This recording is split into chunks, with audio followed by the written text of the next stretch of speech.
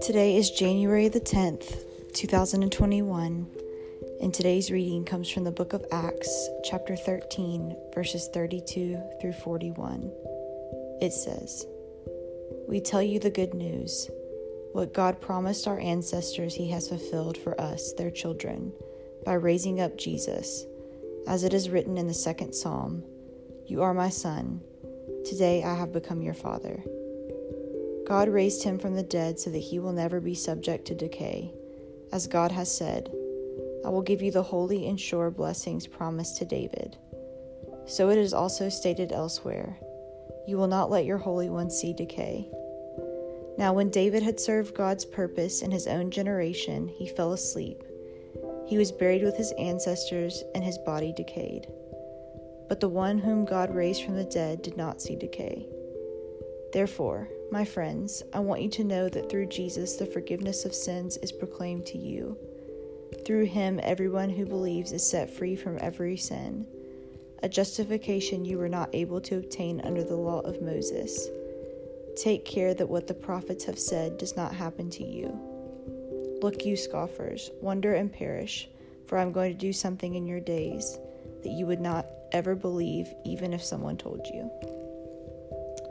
This is the word account based on the scripture. Have you ever thought about the fact that we stand on promises of generations? Because of the prayers of ancestors and sacrifices of saviors, we get salvation.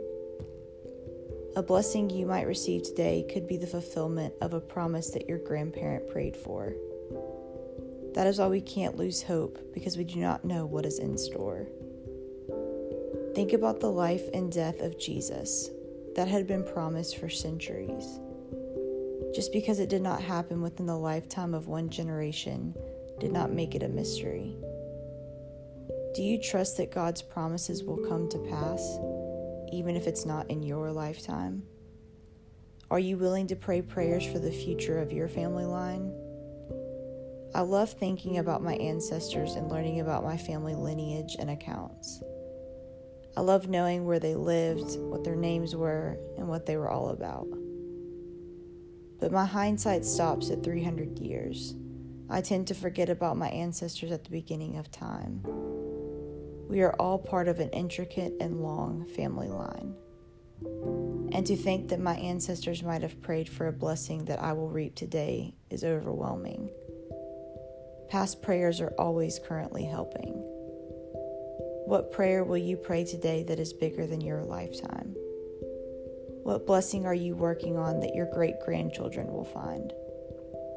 Do not lose hope in the tomorrows, because we have foundations formed for generations past. The promises anointed by God will always last. Amen.